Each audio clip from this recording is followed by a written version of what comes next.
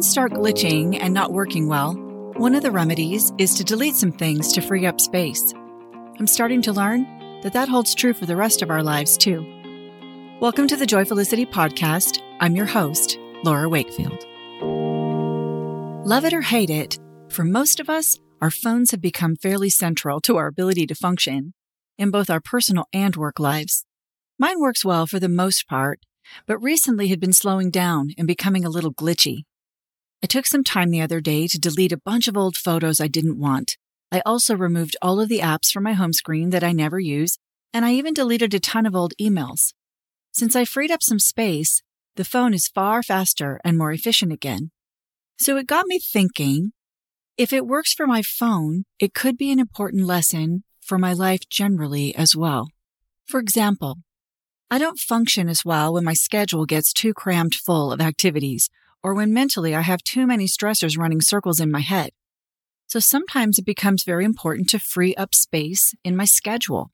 There's a lot of little time wasters that I do all the time, and maybe you recognize some of these. One of them is mindlessly scrolling on social media and that endless refresh. Why do we do that? And I think we would be astonished at how much time we're spending at that. Just by eliminating that, we would free up a lot of old space. What about all junk emails that come in and dealing with all of those? Taking the time to unsubscribe from all those lists will save us a lot of time. And we might feel like, oh gosh, it's only a second every time I have to delete an email. But if you're doing that 100 times a day like I was, it really adds up.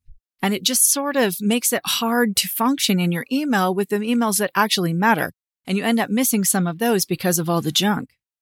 There's been clubs that I've been a part of that were really fun and I enjoyed them in the beginning, but there came a point in time where the benefit I felt like I was receiving from them wasn't as high as the time commitment that I was giving to them. So sometimes I've had to eliminate social activities with different people in order to make space for others that mattered more to me.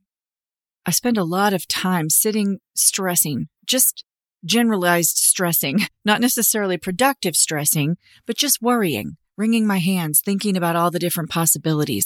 I'm trying to learn now to just cut to the chase and get to the solution as fast as I can and just save myself all of that time and mental strain from going around and around in circles.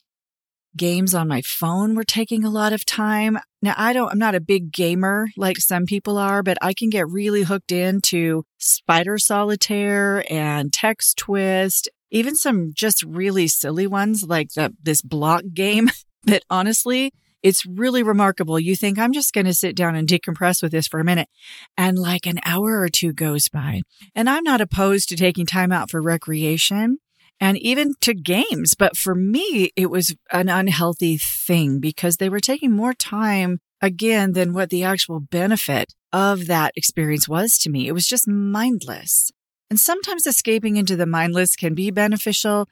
But for me personally, there was more effective ways that actually left me feeling more refreshed and recharged than playing around in a game was. So I've deleted all of those from my phone. And occasionally I'll still play Spider Solitaire or something on my computer, but I'm trying to be more conscious of that and not let it just suck my time when I've got other things that are either more important or just simply more relaxing. I had a couple of side jobs at one point in time that were making me a little bit of extra money, but when I really sat down to look at how much I was spending in gas and time and energy, the extra money wasn't really worth it. And I was able to go into my schedule and figure out some other ways to just kind of cut my spending a little bit. And I was able to eliminate those side jobs and maybe free up 20 hours a week in my life. And these side jobs were also taking place late at night and in the early mornings. And so it just wasn't a healthy situation for me. And it took some real evaluation of my finances to realize that they really weren't worth the extra money that I was making and that there was more effective ways to deal with that financial situation and amount of money that they were bringing in. Unfinished projects is another one that sometimes we need to free those up. And sometimes that means just devoting the time to finishing the project. If it's something that mattered to us, sometimes it's having a good hard heart to heart with yourself and realizing you're never going to finish that and just getting rid of it, getting out of your closet, out of your garage, out of your mind and heart as this thing that you're failing at because you're not finishing it. If it's not that important, maybe it was to you when you started, but it's not anymore, just get rid of it. Or give yourself the gift of devoting whatever amount of time it's going to take to finish it. And then you have your finished product. Either way, you're going to be lighter in your mind and spirit when you're done. Sometimes I've had to free up space by blocking toxic people from my life, either online or sometimes even in person. We have to delete certain personalities and people from our lives. And that sounds kind of harsh, I know, to say. But if there's a particular person that's just bringing a lot of toxic energy into your world, that's not a healthy person for you to have around you. And you're then absorbing that toxic energy and bringing it out to the other people that are in your life too. And that's the important part to remember. It's not just about what you're willing to tolerate and put up with. It's about how it's changing your energy in the way that you show up for others. And sometimes just having, again, that honest conversation with yourself and maybe even with them, that this relationship is no longer working for me, whether it's a work relationship, a friendship, a romance, and it's time for me to distance myself from it and end this relationship. And those are not easy conversations to have. But most people will attest that they will sit and wring their hands for a long time about a conversation like that. And once they finally have it, no matter how it goes, generally it doesn't go quite as horribly as you think it will. But even if it does, the feeling of freedom that comes after that, and then you no longer have that toxic energy in your life. So it's worth doing, and do that sparingly. I'm not saying that anytime somebody upsets you for anything, you cut them from your life. It's not about that. But you know those people that just really bring toxic energy everywhere they go, that are affecting your happiness at a fundamental level. Really look at those and see if you can make a change to the relationship. But if not, maybe it's time to exit. I looked around at my weekly errands too and found some different ways that I could stack them up. And I'm not a believer in multitasking. I know that a lot of people will fight me on that, but I do think you should focus on one thing at a time. I think you're more present and more able to do things well when you're focused. However, something like errands, if you can, rather than running 2 errands a day, you can pick a day of the week where you run them all in a very efficient loop. It can save you a lot of time if that's something that is holding you up in your life. There's a lot more little things like that. Those are just some examples of some things that I evaluated in my life and came to the conclusion that I could free up a lot of space, either in my mind, my heart, or my daily schedule.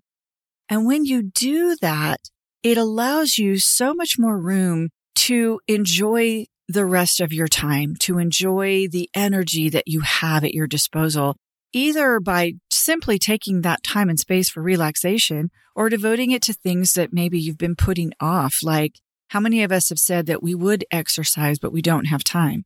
We would cook healthy meals for our family, but we don't have time. Free up the time. And then you're able to do those self-care things and relationship nurturing. Make time for date night with your significant other.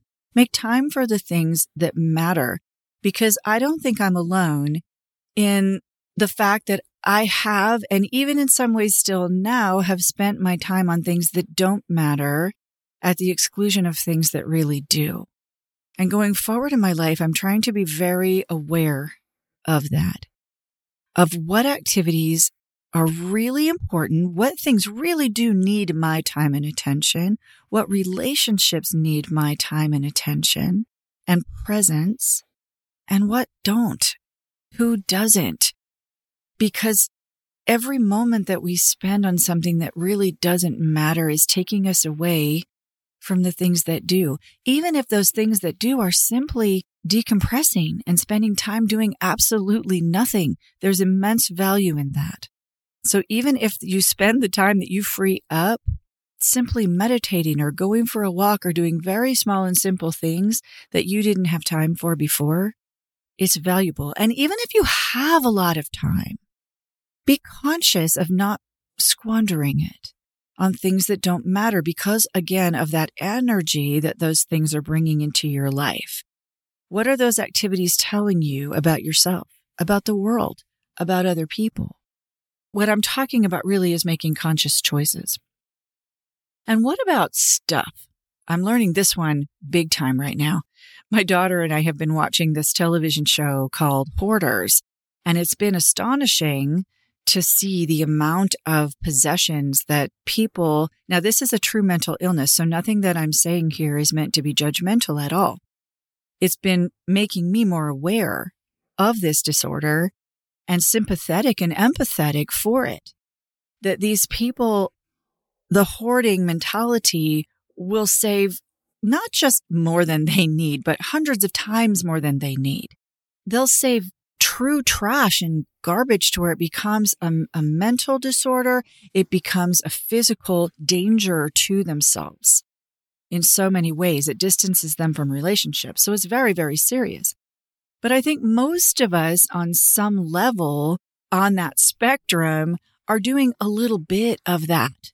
And we may not think that we are. Now, I have a fairly large home right now, so I can fit a lot of stuff in here. And I'm a pretty regular purging of stuff person. Like I send stuff out to Goodwill all the time. I give a lot of things away. I sell a lot of things on Marketplace, but I have 9 children. And so stuff keeps coming back in. And somehow, because we have a lot of closet space, it doesn't seem like a big deal to have multiples of many things that we maybe don't need that many, but hey, we've got room for it. So my house has never been particularly cluttered in recent years. But when I decided to make a move down to Florida that I'm finally making in just a couple of weeks, by the time this airs, I might be actually on the road to go down there. I am moving into a house that's much, much smaller. I'm going from almost 4,300 square feet down to about 1,800 square feet. So less than half this size of house. And so out of necessity, I've had to be getting rid of a lot of things. It simply won't all fit down there. And it's been a very cathartic process that I've talked about a little bit online, but I want to address it here too, because of some of the things that I've learned. First of all, I learned that we just had excessive amounts of stuff, like 2 and 3 of the same item. We discovered we had, I think, 7 hammers. I don't know why we had 7 hammers and 6 pairs of scissors. I think it was 6 or 7 pairs of scissors.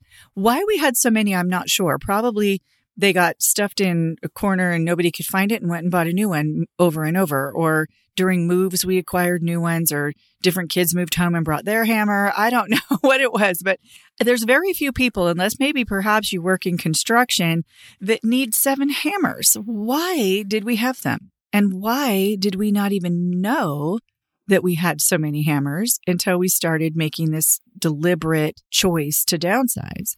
So there's been many things like that where I've been surprised to realize how much we actually have. Because it's not until you start looking closely at it that realization even occurs to you. Things are behind closet doors. They're out in the garage. They're up in the attic.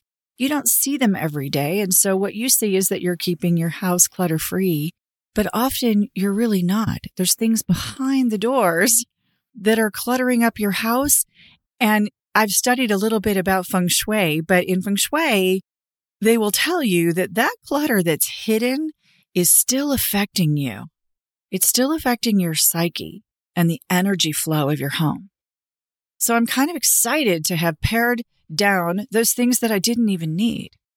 There was a lot of other stuff that I've gotten rid of that was broken. I mean, we had a lot of broken things that we had stashed, maybe with the idea that we were going to fix them sometime. Or I don't know. I mean, I honestly don't know why we had so many broken things. There was things that were out of fashion, or we just didn't like them anymore. Or maybe we never did. Maybe it was a gift someone gave us. And so we kept it because we thought we should.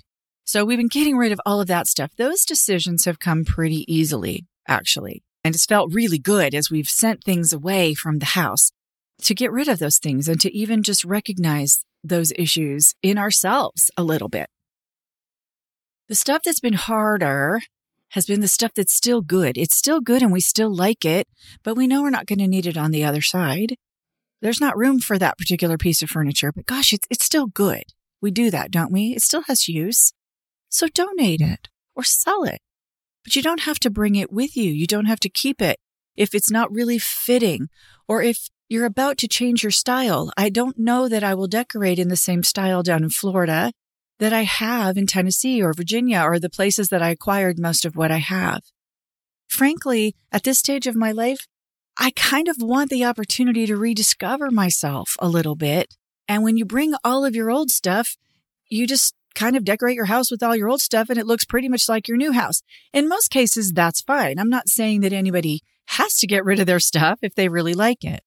But I'm on a bit of a quest in my life right now to kind of have a fresh start, to rediscover some things in myself that I feel have gotten a bit lost or that maybe have changed as I've gotten into my 50s and my children are starting to grow up and I'm single.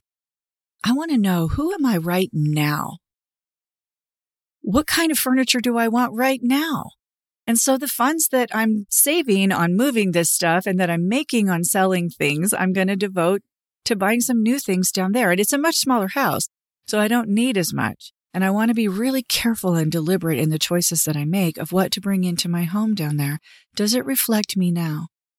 Does it speak to who I am now? Is it creating the kind of environment that I want around me and my children and guests that come into my home now? So it's been kind of exciting for me. And again, I'm not suggesting that anybody has to go through a process like this. If you're doing fine and you're happy, but I think there's a lot of us that this may resonate with a little bit, that we've just kind of held on to stuff because we have it already.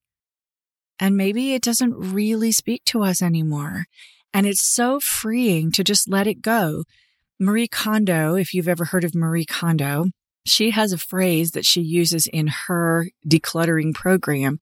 And she asks you to look at the things in your life and ask you if they spark joy. And of course, you know, joy, felicity, that speaks to me. And I've been doing that with a lot of things. Does this make me feel joy when I look at it? And if it doesn't, I don't need it in my life anymore. And the letting go process has been hard. It's been a discovery. There's been a little bit of, I don't want to say shame attached because I try not to do that, but I've been a little appalled sometimes by some of the stuff we still had.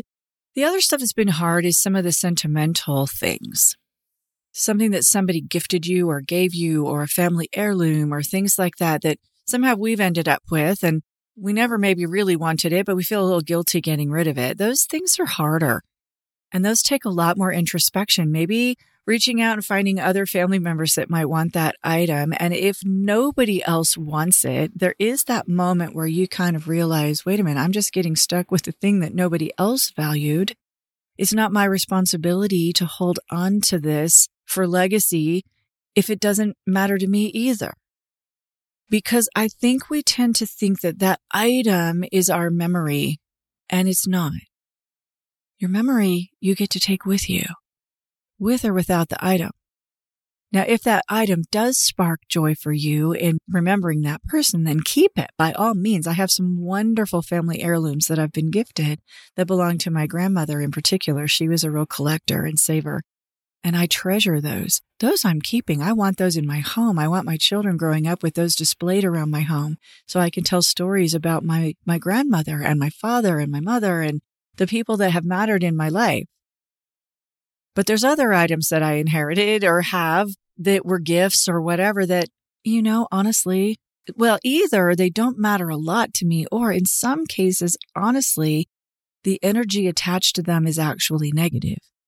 Maybe things that you're holding on to that had to do with a past relationship. And they're really not positive memories necessarily associated with them. It really is okay to let them go and not bring them with you. Or maybe even memories that were positive, but that are holding you back in some way from beginning a new relationship. And these are very personal choices. I wouldn't begin to tell anybody what they should or shouldn't part with. I'm just telling you what my experience has been getting rid of. I think we're going to land at somewhere between 65 and 75% of our things that we've gotten rid of.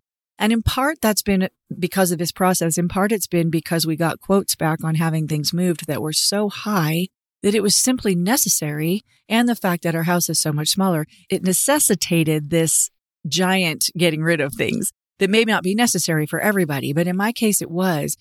But it's turned out to be such a cathartic experience to realize that the stuff is really just stuff. And in most cases, it doesn't matter And I bet you on the other side, we're going to discover that we still brought things that we didn't need, even after being so careful. And I think that there's going to be very few, if any, items that we parted with that we will miss on the other side, if we even remember what they were. That's the other astonishing part, is so much of what we hang on to, we don't even know why. We don't even know sometimes how it came into the house. Whose is this? We don't know. The stuff seems to multiply in the night while we're sleeping, and we don't know why we have it. We don't care about it. Getting rid of it feels so good. So if this is something that you've been considering doing, kind of a giant purge of stuff at your house, I can attest that it's not an easy process. This has taken me months to do, months of hard work to do this. But I'm so excited that the only things I think that are coming with me to Florida are things that do spark joy and that are truly useful.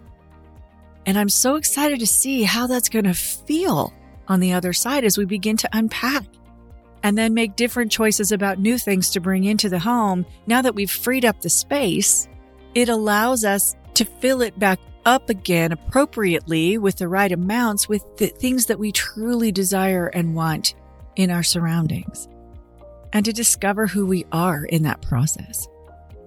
When life gets cluttered with physical items, too packed of a schedule, too many things weighing on our hearts, our energy gets cluttered. We don't function as well, just like our phones or our hard drives on our computers. When they get too full, they don't behave the way that they're meant to. They're not efficient, and sometimes they break down and stop working altogether. And we're the same. And quite often, the solution is also the same: to just start to free up space and find joy in the process of doing so. Have a great day, everybody. Thank you for joining me today on the Joyfulicity podcast. If you enjoyed this episode, please like and share, and come follow me on all major social media sites at Joyfulicity or on my website, joyfulicity.com. You can follow the link in the description for this episode to all of the places that we can connect. Have a great day, everybody, and remember, dare to dream, plan to play, live to learn.